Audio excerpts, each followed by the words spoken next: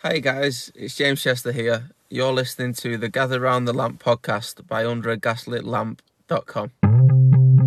Gather Round the Lamp, an Aston Villa podcast. Instead it goes to Bailey, scores! The Unai Emery era is off the mark. Did it? Oh, what a magnificent goal! Douglas Luiz with an inviting cross, and they have the lead. Jacob Ramsey is onto it and lashes it in. It's a glorious goal from John McGinn. Rocking again by McGinn and Victor. There is the opening goal from Tyrone Mings. It's an Unai Emery European adventure for Aston Villa. Welcome, villains, and gather round for this week's instalment of Gather Round the Lamp, an Aston Villa podcast by underagaslitlamp.com. It was slings and arrows at Villa Park this weekend as Villa chopped down Forest, but how close were Nuno's men from robbing all the riches? We'll get our teeth into another Villa win and look ahead to a tricky trip to Luton Town. I'm your host Andy, and joining me for the second week in a row, it's Daniel Bettridge. Welcome back, Dan. Thanks, Andy. A cracking intro there. Enjoyed it. Kind of the merry men that we are will dissect a world in which Chambers is a potential starting centre-back for a top four time. What a time! Yeah. What a time to be alive when Callum Chambers is a Champions League centre-back. Absolutely, it's potential, isn't it? I'm sure no one else has ever made the Nottingham Forest Robin Hood connection before, so I thought I'd go for that. But I'm glad you liked it anyway. But I was going to put this first bit at the end, but we might as well talk about it. I think chronological order is the best order at times. So we'll talk about the Conference League draw, which happened on Friday last week, and Aston Villa drew Dutch giants at Ajax. Which was almost predictable. Yeah. I sort of thought that when I saw they were in it, I thought it's going to be Ajax. But we're away on the 7th of March, which is obviously coming up really quick next week, and a home ties a week later. And of course, it brings back memories of that famous match under Martin O'Neill at Villa Park, where Villa ran out 2-1 winners against Ajax. What was it, 2009, something along those lines? Oh, maybe even earlier than that. How did one from the memory possibly banks? Around that time.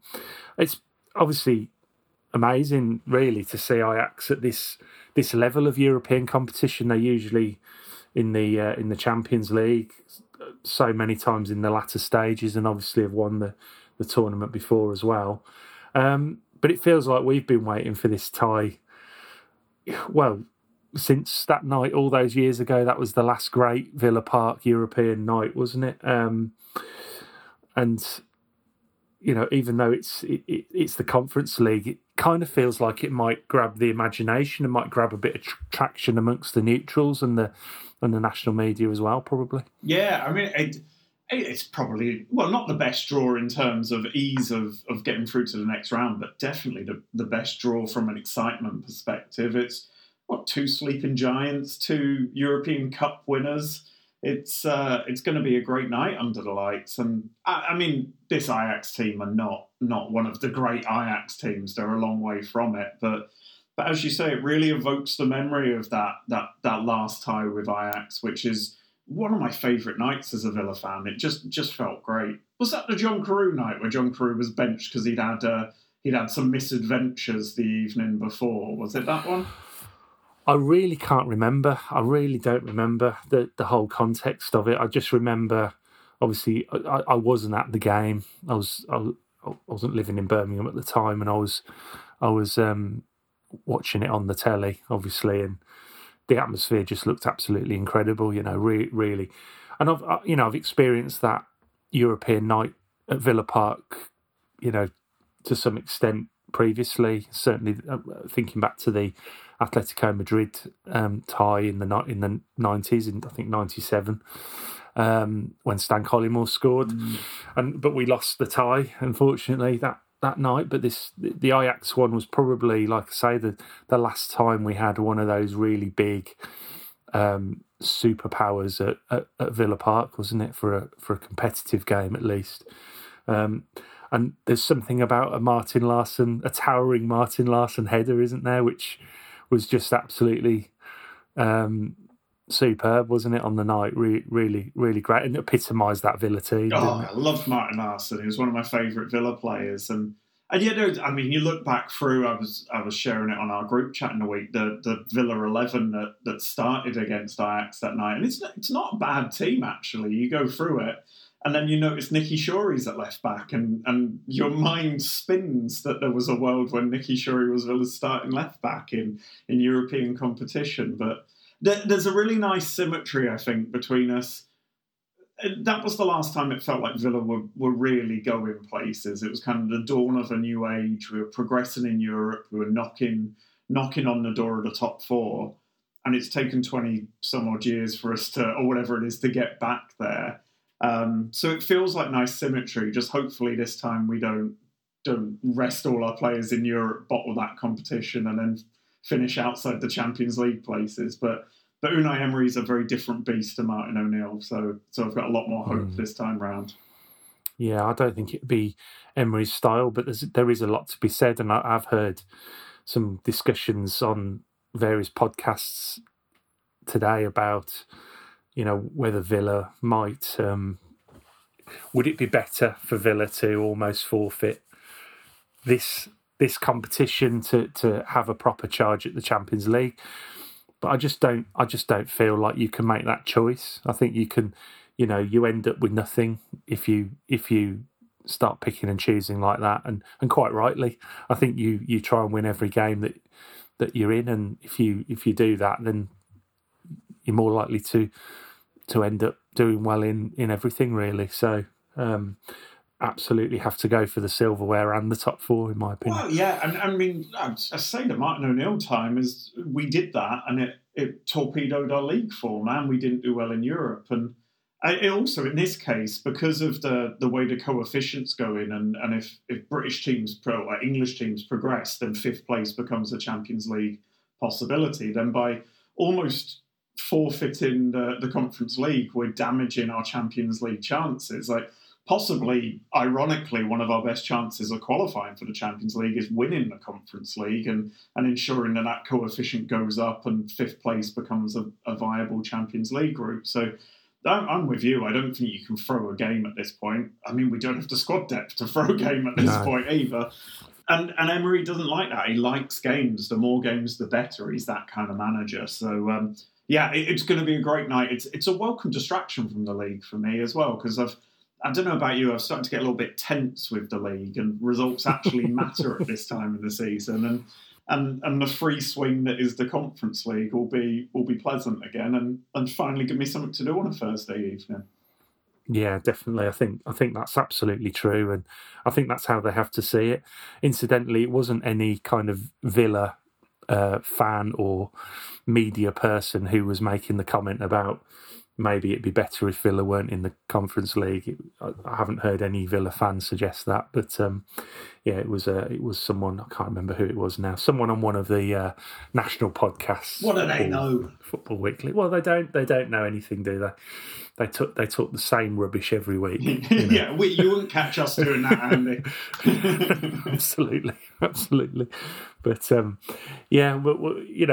we'll see. Obviously, look forward to that game next week, the first leg, and I think it's a 5:45 kickoff in the UK. So, quickly home from work and in front of the telly for that one, I think. But yeah, we'll obviously move on to the Forest game at the weekend. Same team. I think the team absolutely picked itself. I think we've been here sort of around this time last season, haven't we? Where we just didn't have the options to do anything really. So Pau Torres started again at centre back, but of course he was replaced at half time by the aforementioned Callum Chambers.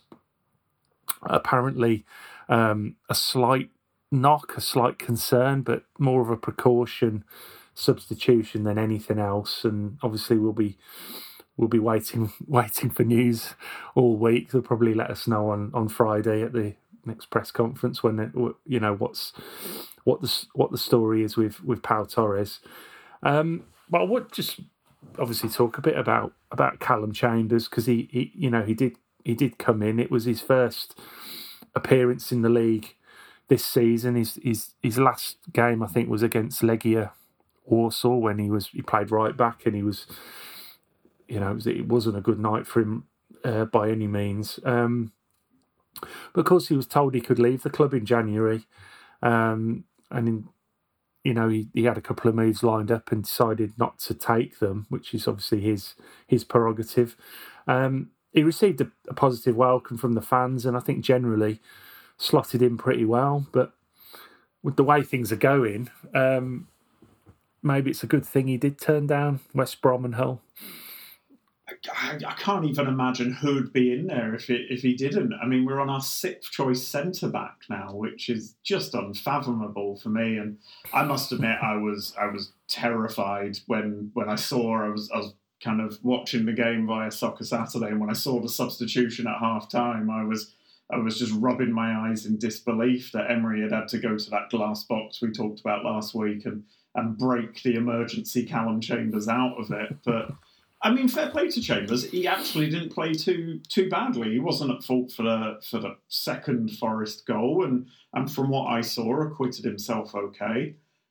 I'm not sure I'd want Callum Chambers starting the next 12 games that Aston Villa have got in what might be the biggest season in many a year. But I mean, this is why you have a deep squad, I guess, because at some point in the season you'll have 3 ACL injuries, another few players out randomly, and you're down to the absolute dregs. But it turns out even our dregs can get it done against a team that probably has more players than they know what to do with. But how was the feeling in the ground, Andy? Because I was so buoyant after that first half, kind of as say watching on from home, and then it felt my world imploded with one substitution. Yeah, I suppose a little bit nervous, but I think we were in a good position at the time, weren't we? We were 3-1 up when he came on, and you just felt that, you have to remember, I think it's easy to forget that, these players do know what they're doing. They are going to training every day. They're working with the manager. They're ready to play, and if they weren't ready to play, they wouldn't be in a position where they might be used on sitting on the bench. So clearly Emery has some faith in Chambers. He doesn't sort of fancy him as a realistic option when everyone's fit and well, but that doesn't mean he thinks he's a bad player and can't do a job if called upon. And I think I guess it might have been easy to go to sort of give Torres a couple of painkillers and strap his leg up a bit and send him out for 10 minutes to see how he did, but they felt that it wasn't worth the risk, and the fact they had someone there who could go on and do a job meant they didn't feel compelled to do that, and I think that says it all really. I think he was obviously he's trusted. He's worked with Emery before, hasn't he? And I think it's just a case of he's not quite up to the level of the others, and he's perhaps not quite tuned in as well to do what the other guys do week in, week out. I think that's fair, and it's interesting actually taking Torres off as a precaution, and as you say, it looks like it was a precaution. They said it was kind of hamstring pain, but not an injury.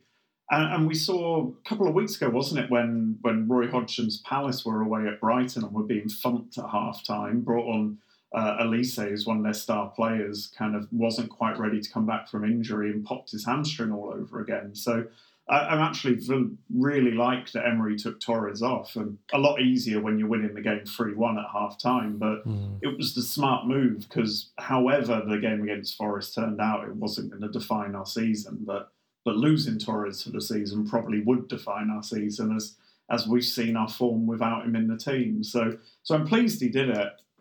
And on Chambers, I mean, this is an absurd injury run we're on, but a few teams have done it this year. I mean, United had Johnny Evans playing for him at one point. That's how bad their centre-back problems got. So it's been a bizarre season for injuries, and I think that's the kind of interesting thing is Emery likes to work with a small squad, but as you say, if Callum Chambers had left during January, then we'd be in a proper pickle right now. So things have worked out for the better. Hopefully Torres will be back and Chambers will be firmly ensconced back on the bench at the weekend, and Konsa and Carlos can't be that far behind him. So it might be a short-lived spell in the side, but as you say, this is why you have players like that. And let's not forget, he's got 4 England caps, so he knows what he's doing. So, well, in theory, he knows what he's doing. Yeah, I think he's a very decent player. He knows, he knows what he's. And I would say the games he's had where he hasn't looked quite up to scratch, he was playing at right back, which isn't necessarily his best position anymore. I know he came through as a fullback at Southampton, but he's a centre back, and I think you got to judge, if you're going to judge players, judge them in their proper position, and he did fine. Yeah. He did fine.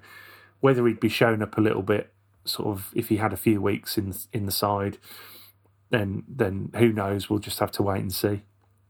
But he did okay on the day. I liked, actually, on the injuries, I liked what Emery said after the game, that essentially that, as tempting as it is to make injuries an excuse, that they're absolutely not, and you just have to use your squad and find a way to win, and he absolutely does that. I mean, that's his major strength, isn't it? How do we get this group of players into a coherent setup that can win a football match, and maybe have to change it all again next week, and that's kind of what he does. And if you're going to work with a small squad, if that's your choice, then you can't complain when you get a few injuries and you can't pick who you want. It's true. We were saying last week, weren't we, that I reckon it's a part of Emery that enjoys these kind of challenges. He likes to work his way out of them. And I just love that he says the right thing, doesn't he? In every press conference, he does. He's polite. He does that thing where he rubs his ears while he's thinking, and then he just says the right thing. And I love it.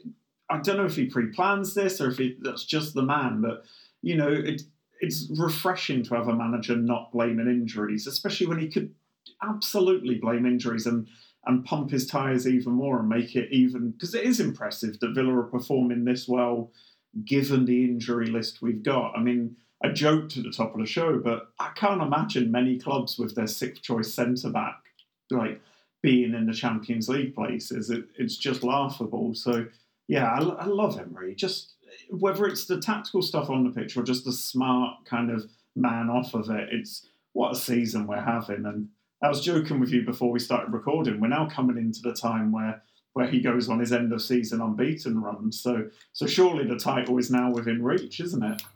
Yeah, well, yeah. If he can do anything like he did last season in terms of accumulating points, then we are still in the race. It's like we say, we're coming at it from 4th place rather than 17th or whatever it was last season. So yeah, it's amazing. It's nice. It is good to have that feeling that the manager has that integrity as well. It can be a little bit embarrassing, kind of listening to some of the top managers. Yeah.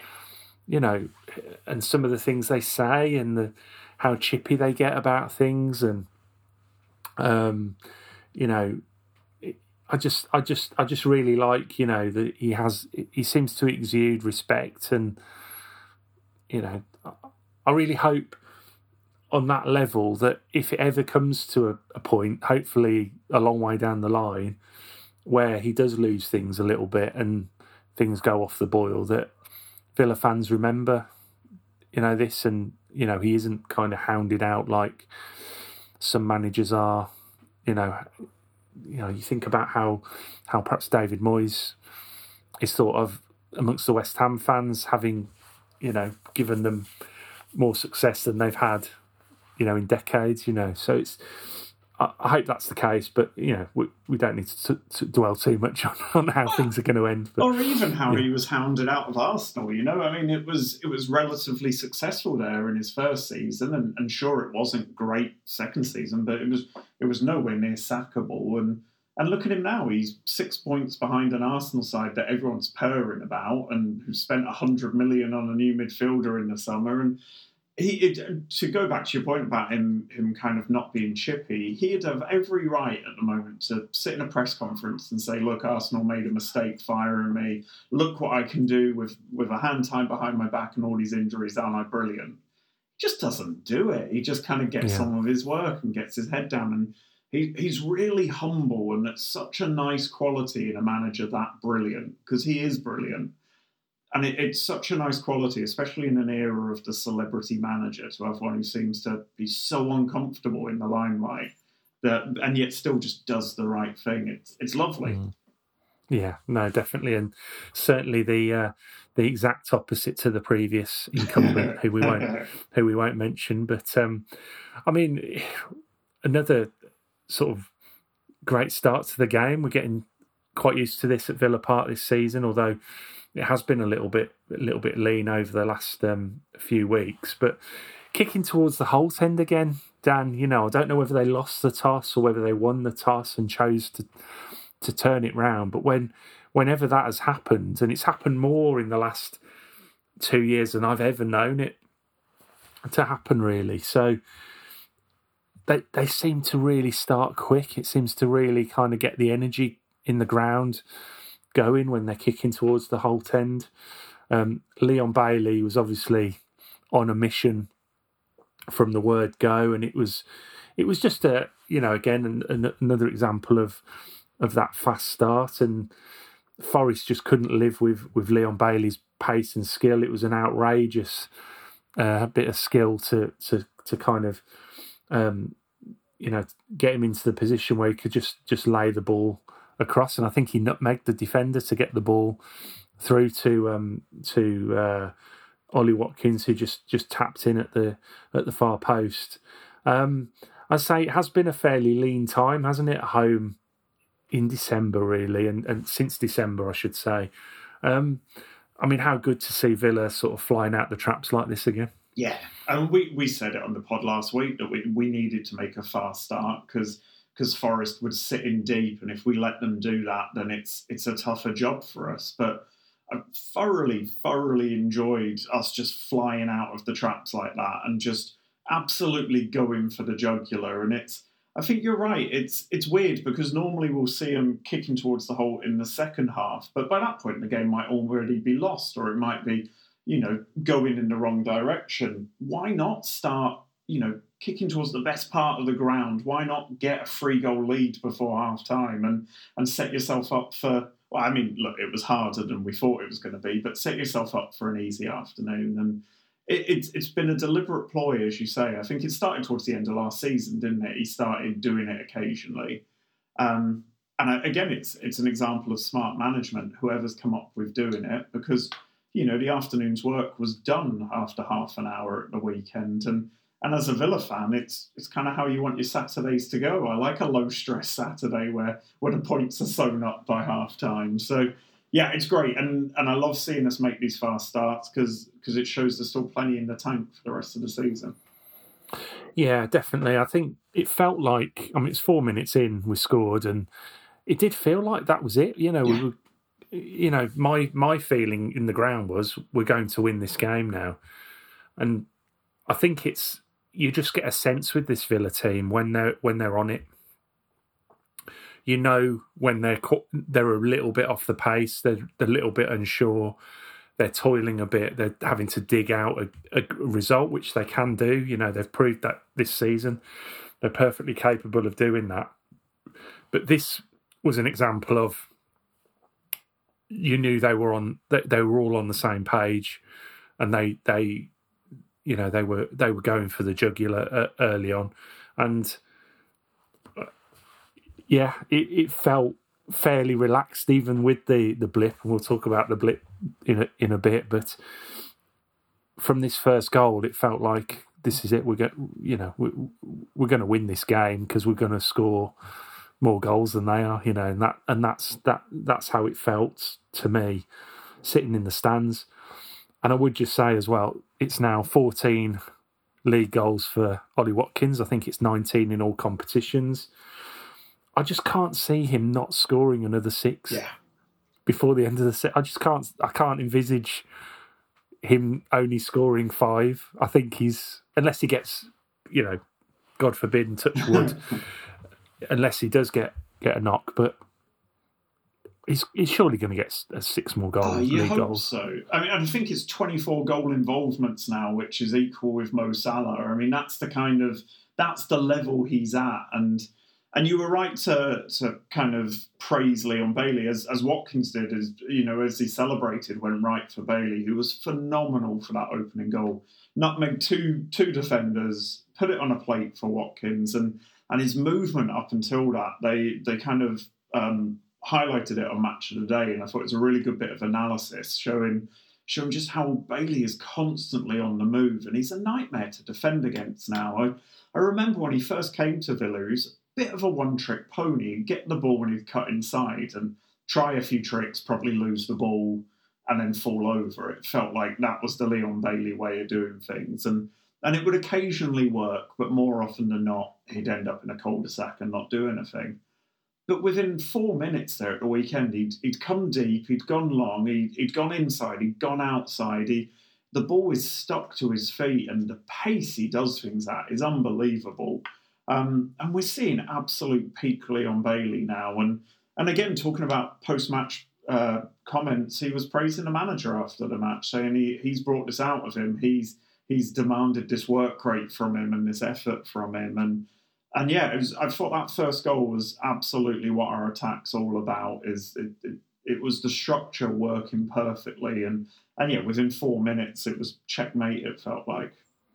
Yeah, definitely, it was a really great start, and yeah, I absolutely loving watching Leon Bailey play at the moment. He's just so entertaining, so exciting, and he does hark back to players like Tony Daly and Dwight York and players like that who were so good to watch and so fast and so dangerous, clinical, all these things. My references of players are always the 90s. I'm sure there's been other players. I think Craig said Ashley Young, didn't he, on the group chat? I was going to say, I can see the Ashley Young equivalents, just because Young could go either way, couldn't he, on the wing, albeit the other wing.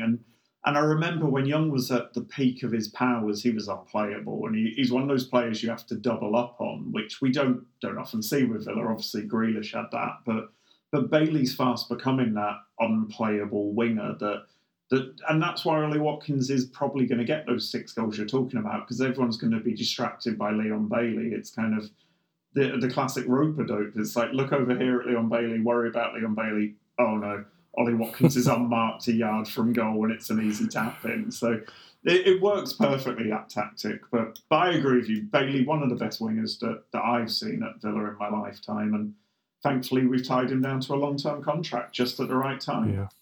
Well, let's hope he can keep the run going. Obviously, we know, these players can go in and out of form, and we've seen it with him, and we've seen it with Diaby this season, and countless other sort of wingmen, I suppose. That wide attacker. It happens. They run in and out of form at times, and we just have to stick with him. I just love the fact he gets his head up as well, and he's always looking for the pass, isn't he?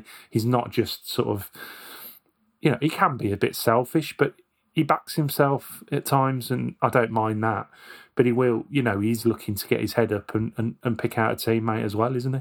And his goal as well, I think, is prime example of a player whose head is switched on. And I think you're right, like a lot of wingers seem to be crossing machines and they just get to the byline, whip the ball in. But he lays off some lovely passes. And I think the one he played through for Cash later on in the game, which set up another goal, was a lovely bit of passing. And it's playmaker-like passing. And then for his own goal, he follows the ball in when no one else is following it in and takes the gamble that the keeper will spill it. So He's absolutely on top of every aspect of his game at the moment. He's even tracking back a little bit, which I never thought I'd see.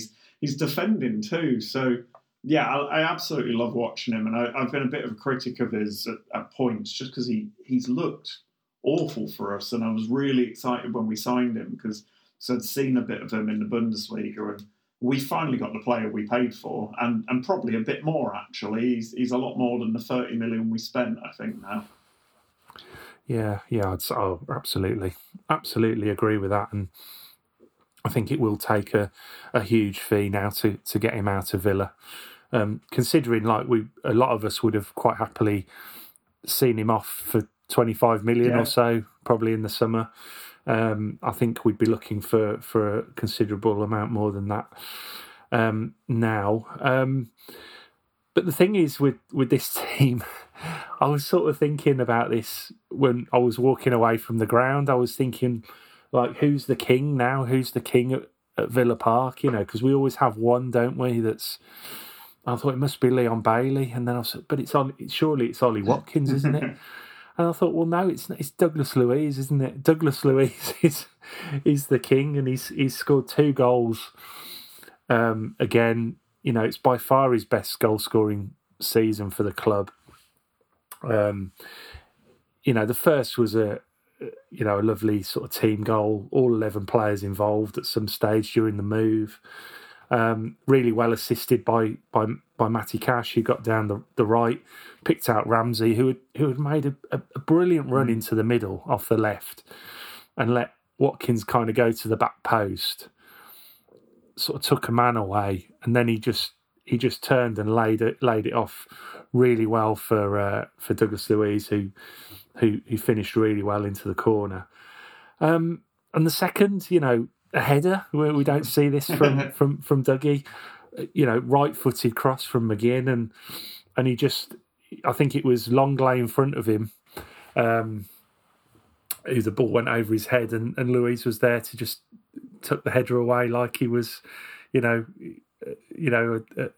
top-class European centre-forward. So really, really great. But the evolution, I think, of Douglas Luiz as a player has been absolutely remarkable.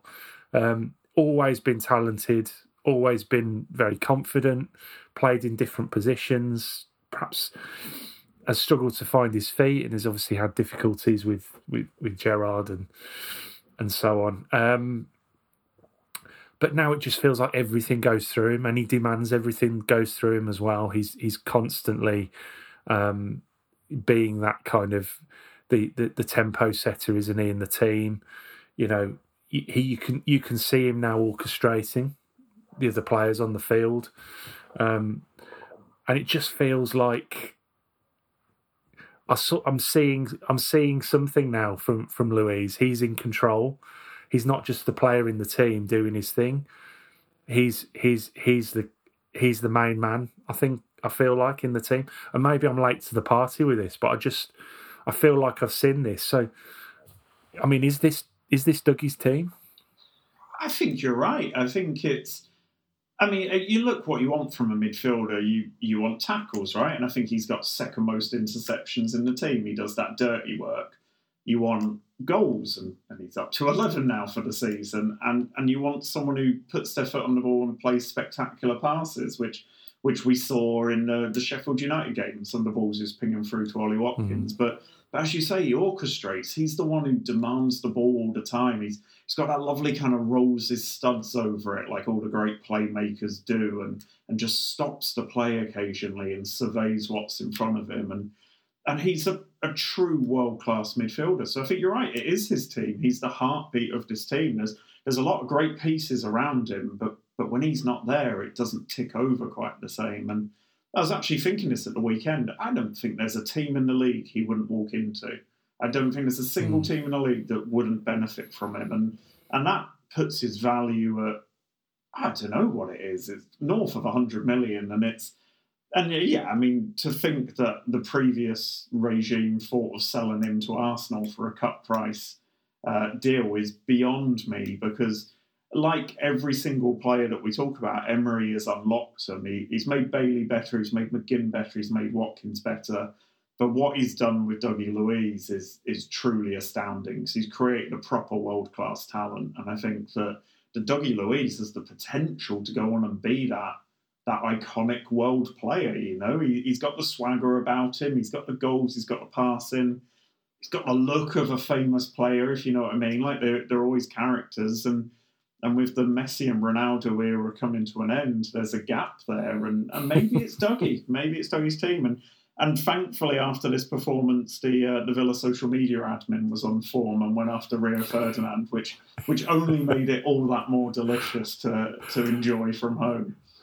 Yeah, that was very good. I'm not going to try and describe what they did, but the TikTok they put out, but it was very clever, and all a bit of fun. I'm sure Rio, if he's seen it, will have enjoyed it as well. But yeah, it's he just has that feeling. There's something about, and the reason I sort of settled on him as being the king is not that I don't necessarily think he's the best player or he's the favourite or anything like that. And we're not a team of individuals now. It's very important, I think, that we don't try to put one player on a pedestal above the others, because that's not how this team operates anymore. They're very much all part of what goes on that field. I just feel he's got this connection with the supporters, with the Holt End, which we're very used to seeing, for strikers, and obviously we had that, with Jack Grealish, or even like centre halves. Centre halves very popular, at Villa over the years. But I can't remember too many sort of number 8s where they were what you would call, they were sort of the darling of the Holt End, if you know what I mean. But Dougie feels like that. He feels like he's got this real bond with the fans, with the supporters in the ground, and it's really great. He's got his fisherman celebration now as well, which is obviously every great player has to have a unique celebration, don't they? And he's just got that something about, that there is that just that kind of two-way kind of connection there, which is really, really special. I was just thinking, like, I'm trying to think of the players, but probably going back to sort of Gordon Cowans would be one that would have had a similar kind of bond with the fans. Taylor maybe too, I suppose, like Ian Taylor probably there. Ian Taylor, yeah. I think what it is with Luiz, and interesting you talking about it just sparked in my head, he's almost lived the Aston Villa Premier League experience with us. He was there that first season, bit of a random signing, didn't play well, but then came into his own as we raced to survival. Then kind of adapted in that lockdown season and became a different kind of player, gave us a lot of hope that he might be the talent we thought we were getting from Man City, then regressed under Gerrard like the rest of the team did, and then has just exploded into this thing. It's like, like the kids and their Pokemon evolving. You get some weird little goldfish thing that suddenly becomes a dragon.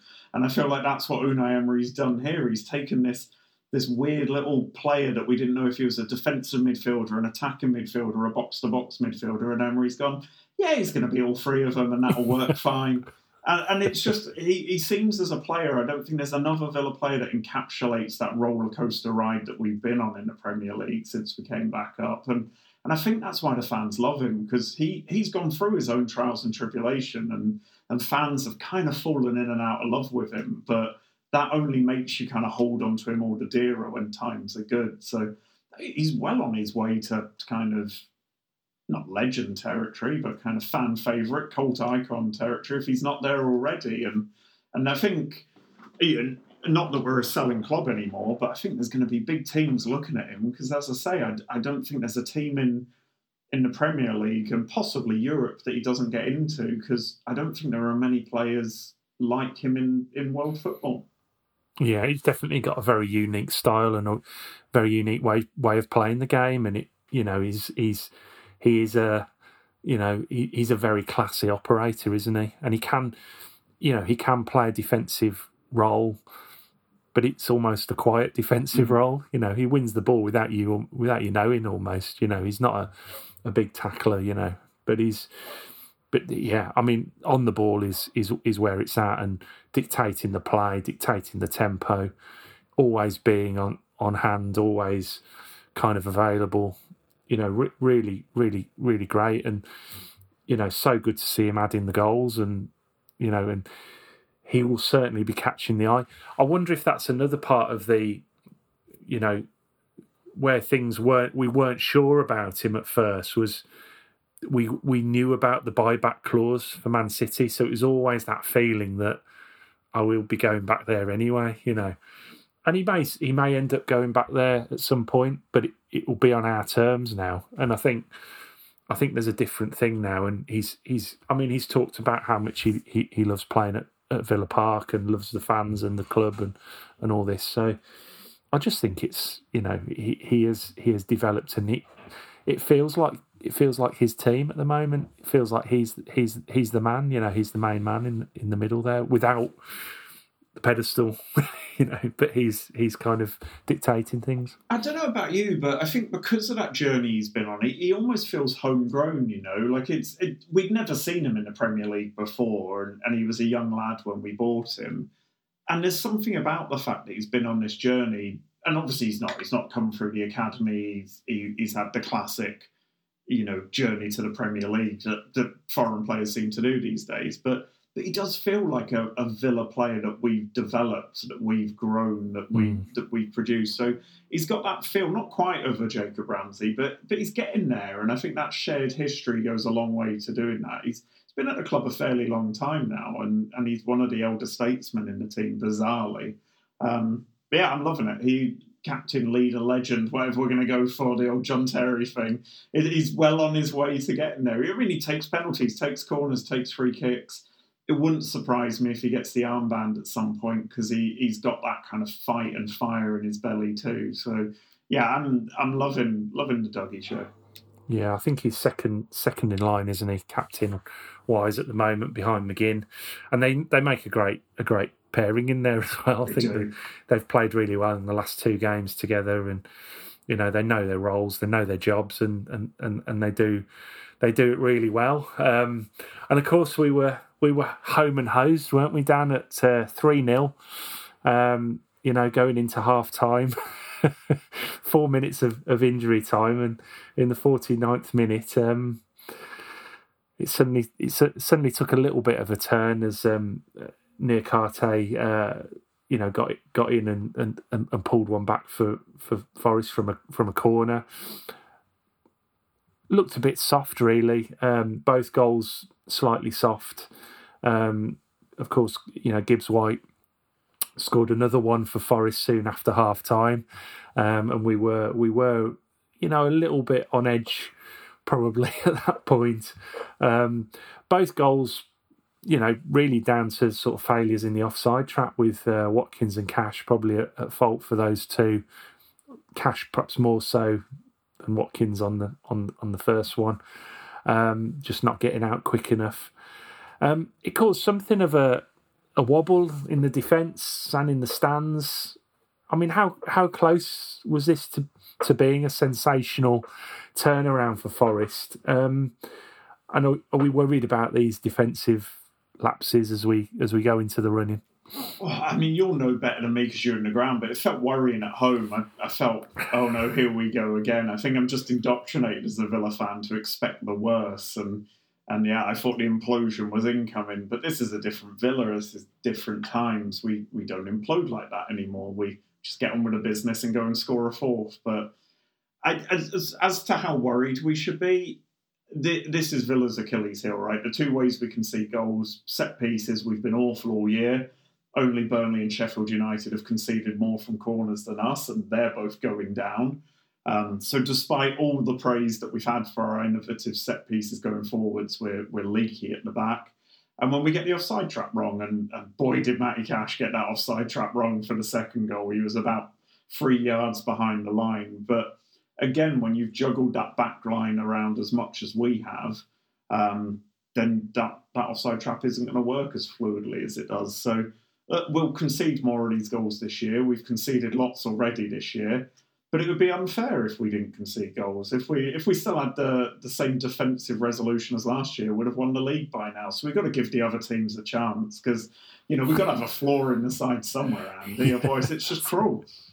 That's it, isn't it? Yeah. If we'd had that defence from last season, who knows where we'd be now. But no, you're right on the second one, and I'm thinking of ways to be kind to our players rather than trying to dig them out. My new thing is to try and think of ways to think what were they thinking when they made that split second error. And in terms of Matty Cash, I just wonder whether he felt, because he's obviously in this back 4, back 3 position now, he's having to tuck in a little bit more defensively and make that back 3. And I just wonder with Chambers coming on, whether he's aware that Chambers might be a little bit slow off the mark maybe and just feeling his way into the game, whether he just was a bit too eager to make sure he was there on the cover if the ball went through and got past Chambers. I wonder if it was just, and that was just enough to mean he was just slightly delayed getting out. So what you're saying is it was Callum Chambers' fault, not Matt Cash's. No, I get your point, and I think you're bang on, Andy. You're conscious that the guy next to you hasn't played much football and is pretty slow, and you're going to have to cover for him at times. And when you play, our high line is so balanced that a fraction of a second slow making the decision looks like you're a mile behind the back line because everyone else has stood up and stepped up and you haven't. So, and I think that's the problem of chopping and changing the back line. It's almost got to be psychic, hasn't it? They've almost all got to step up at the same time. I always think of that old Arsenal back line who seem to just always step up in perfect unison with one hand in the air. And Villa were doing that earlier in the season. But you know what it's like? The person next to you you're not familiar with, so you second guess yourself. So instead of automatically stepping up, as you say, you hesitate for a second or two and end up playing Gibbs White on. So and you know what, that's happening more often than not because we haven't had our first choice back line out. And I don't know how many games it's been this year that we've not had our first choice back line out, but it's probably been more than half of them. So I'm with you. I'm forgiving Matty Cash for not stepping up when he could have done. And look, it didn't matter at the end of the day either, thankfully. But it is the same. I think we'll concede more goals as we go on the running because we've got strangers playing with each other, really. Yeah, I must say I thought Matty Cash had an exceptional game though at the weekend. I thought he was really, really good. Going forward as well, but excellent defensively. I was really pleased with how he played. And I must say as well, the other thing I did notice around Callum Chambers was that there was a moment where they defended something quite well together. I can't remember the exact scenario, but there was a big kind of high five between Cash and Chambers, and it felt like the team were getting around Chambers a little bit and making sure he felt comfortable there, which is exactly the kind of mentality you want, isn't it? To make sure people feel part of the group, and I'm sure he does anyway, in the dressing room and so on. But that was good to see that there was that bond there, that camaraderie, and they were working well together, and I thought that was great. But in terms of how it felt in the ground, going back to that, it was a bit tetchy, and they were good for a good few minutes. I think they had another chance. Forest had another chance. They got in and could have equalised. And I think if that had happened, who knows which way it would have gone. But for myself, I just felt, like I say, with the first goal, I just felt like we were going to score again. We were going to score at least another goal. So I didn't feel too concerned. Obviously, it was annoying to concede 2 goals like that and give Forest a little bit of a sniff. But I actually felt like it woke us up as well. And obviously, we went on and won the game. Tielemans hit the post as well, didn't he? With a really good bit of play by Moreno and cut the ball back. And yeah, another day that nestles nicely in the bottom corner. That feels like the kind of luck Tielemans is having. I think he's playing well, and he played well at the weekend, but those things aren't quite going for him how they perhaps did at Leicester at times.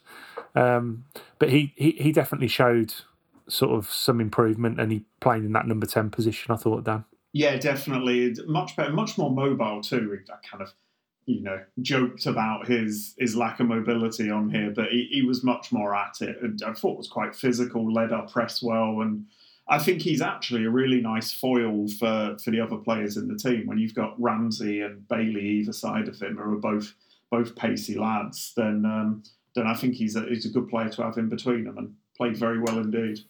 Yeah, and of course the other midfielder that we've not really discussed is Jacob Ramsey. There's a feeling probably over the last couple of games that he's looking quite sharp now, looking a bit more sort of back to his best, isn't he? Like we said earlier, really clever run to the near post to help set up Douglas Luiz's goal, but just looked really dangerous down that left hand side. Can cut in and be the extra man in midfield, but when he gets into full flow, running down that flank, he really is dangerous. And looking at him, Bailey, and Watkins as kind of the pace men at the top of the pitch. I mean, you can't allow Villa to break out, can you? Because they are just capable, the three of them, of killing teams. But I mean, obviously, as Villa fans, we know how much we've missed Ramsey, like an informed Jacob Ramsey. But to what extent do you think he could almost be the surprise package for us for the running? Because he's almost the forgotten man. Yeah, he absolutely back to his best, was superb at the weekend. The Jacob Ramsey we saw at the end of last season, really, and it's taken almost a full season for him to get back there. So, it's the proverbial like a new signing, because he's just not been at the races this year. But yeah, phenomenal at the weekend. Wonderful, wonderful player. So exciting to see when he's in that kind of mood, and I'm really looking forward to the Moreno Ramsey double act on the left for the last 12 games of the season. Yeah, absolutely. Although Moreno, I don't know if he picked up a bit of a knock as well. He went off and Dean came on, but I was delighted to see Luca Dean come on, because I think he's been great this season. Not bad player, is it, to bring back on? Yeah, very happy with that, and he had a decent impact as well. Always a danger with his delivery, but yeah, just great to see Ramsey back in full flight and looking confident again, and can't wait for him to start banging in a few goals for us. And I just feel like maybe he's an addition to the team, isn't he? Now feels like an extra weapon that we have, and hopefully he can stay fit, like say, and be flying. Really, he's just got to sprint to the finish, hasn't he, for us, and get us over the line.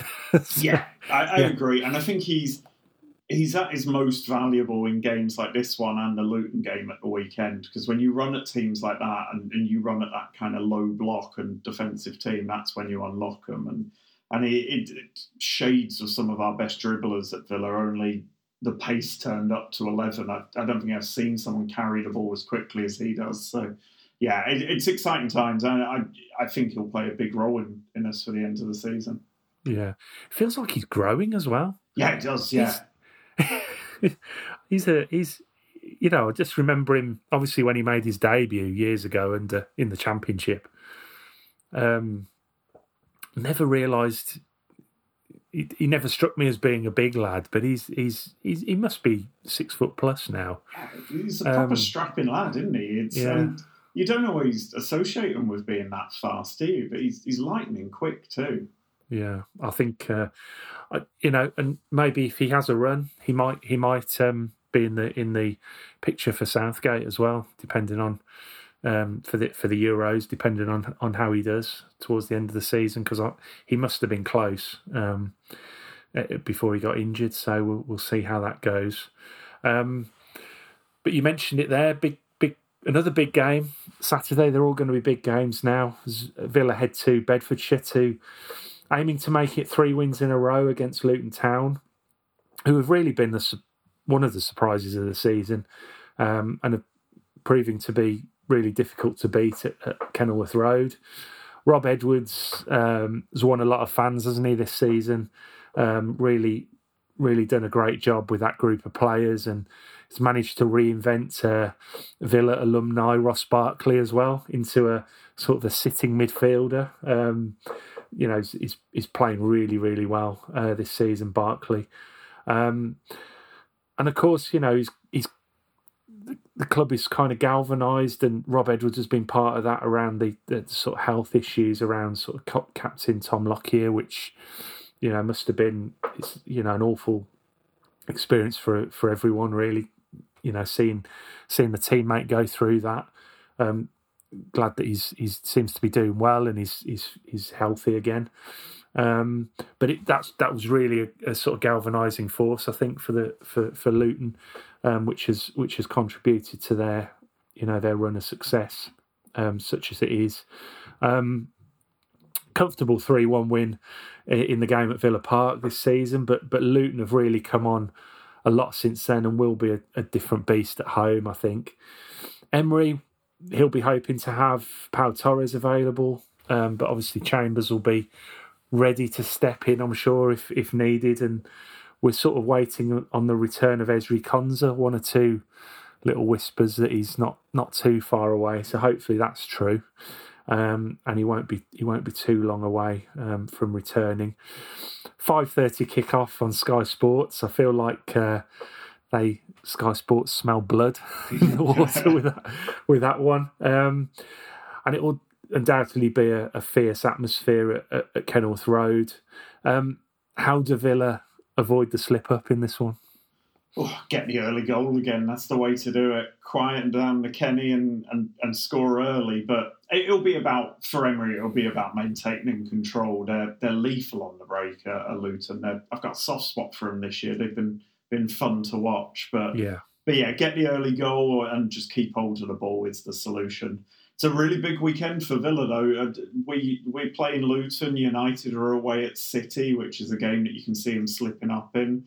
And win here and United lose, and that gap to 6th is even bigger. So yeah, a big weekend for Villa, and let's not forget we've got Tottenham next week as well afterwards. So this could be a crunch time in our season, and we can't slip up now. But these are the games that the old Villa I'd have been nervous about, but the new improved Emery 2.0 Villa, I expect us to dominate the ball and dominate the game. I'd like Ezri Konsa to be back. I feel like it's a game he could flourish in. But more than anything, I want to see Pau lining up because, as we know, no Pau, no party.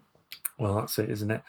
Yeah, I was just had a little flashback there to the last time we played Luton at Kenilworth Road. Can you remember that? I can't remember that actually. Yeah. Roberto Di Matteo in the first season after relegation. We went there must have been the first round of the League Cup, and lost 3-1. I think we had Mika Richards and Jorez Akore at centre half. Yeah, I'm sure that was the case, and yeah, terrible night for Villa. Great night, and I'm sure they were probably in League Two at the time. Yeah. I mean, that just shows we think we've come a long way in a few years, but Luton they're on a different level. They've really, really exceeded everything. It's an incredible story, and like you, I just watch. I look out for them every week, and I want them to win every week. I want them to do it. I want them to stay up, and it would be great. And obviously, Rob Edwards is ex Villa as well. I think Nakamba's still there. He hasn't played for a while though, has he? So it would be nice to see them stay up, but I'm hoping they don't take any steps towards that this week. Of course, they're affected a little bit by the news today that Everton have had their FFP punishment reduced from 10 to 6 points. So that's taken Everton a little bit away from the relegation zone and put Luton back in trouble, really. So they'll be looking to react to that as well. So it'd be an interesting one. Like you, I just think get that early goal and try and control the game and dictate the play. But if they score first, it could be a really long evening for us. So hopefully that's not the case. Prediction for this one? I think a tighter one, 2-1 Villa, I think. One of those games will be 2-0 up for most of the game and concede late on, and it will be a nervy 5 minutes before the final whistle. Yeah. I'm going to go for... I'm going to go 1-0.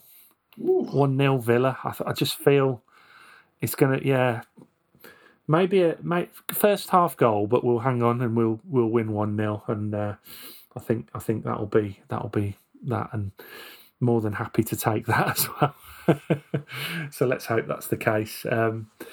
But yeah, that's all we've got time for today, Dan. Thanks for joining for this one again. Great to discuss such a big win as well. And thanks to everyone for listening and for your continued support.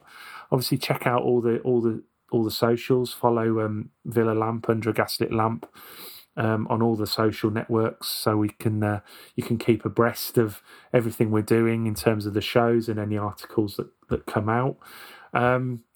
We'll be back next week to talk about hopefully the win at Luton and look ahead to the Tottenham game, and of course the Conference League against Ajax as well. So busy time coming up for the club, and maybe look out for Gather Round again with Craig. He might be reprising the YouTube channel for the Ajax tie. So look out for that as well. But until then, stay safe and up the Villa.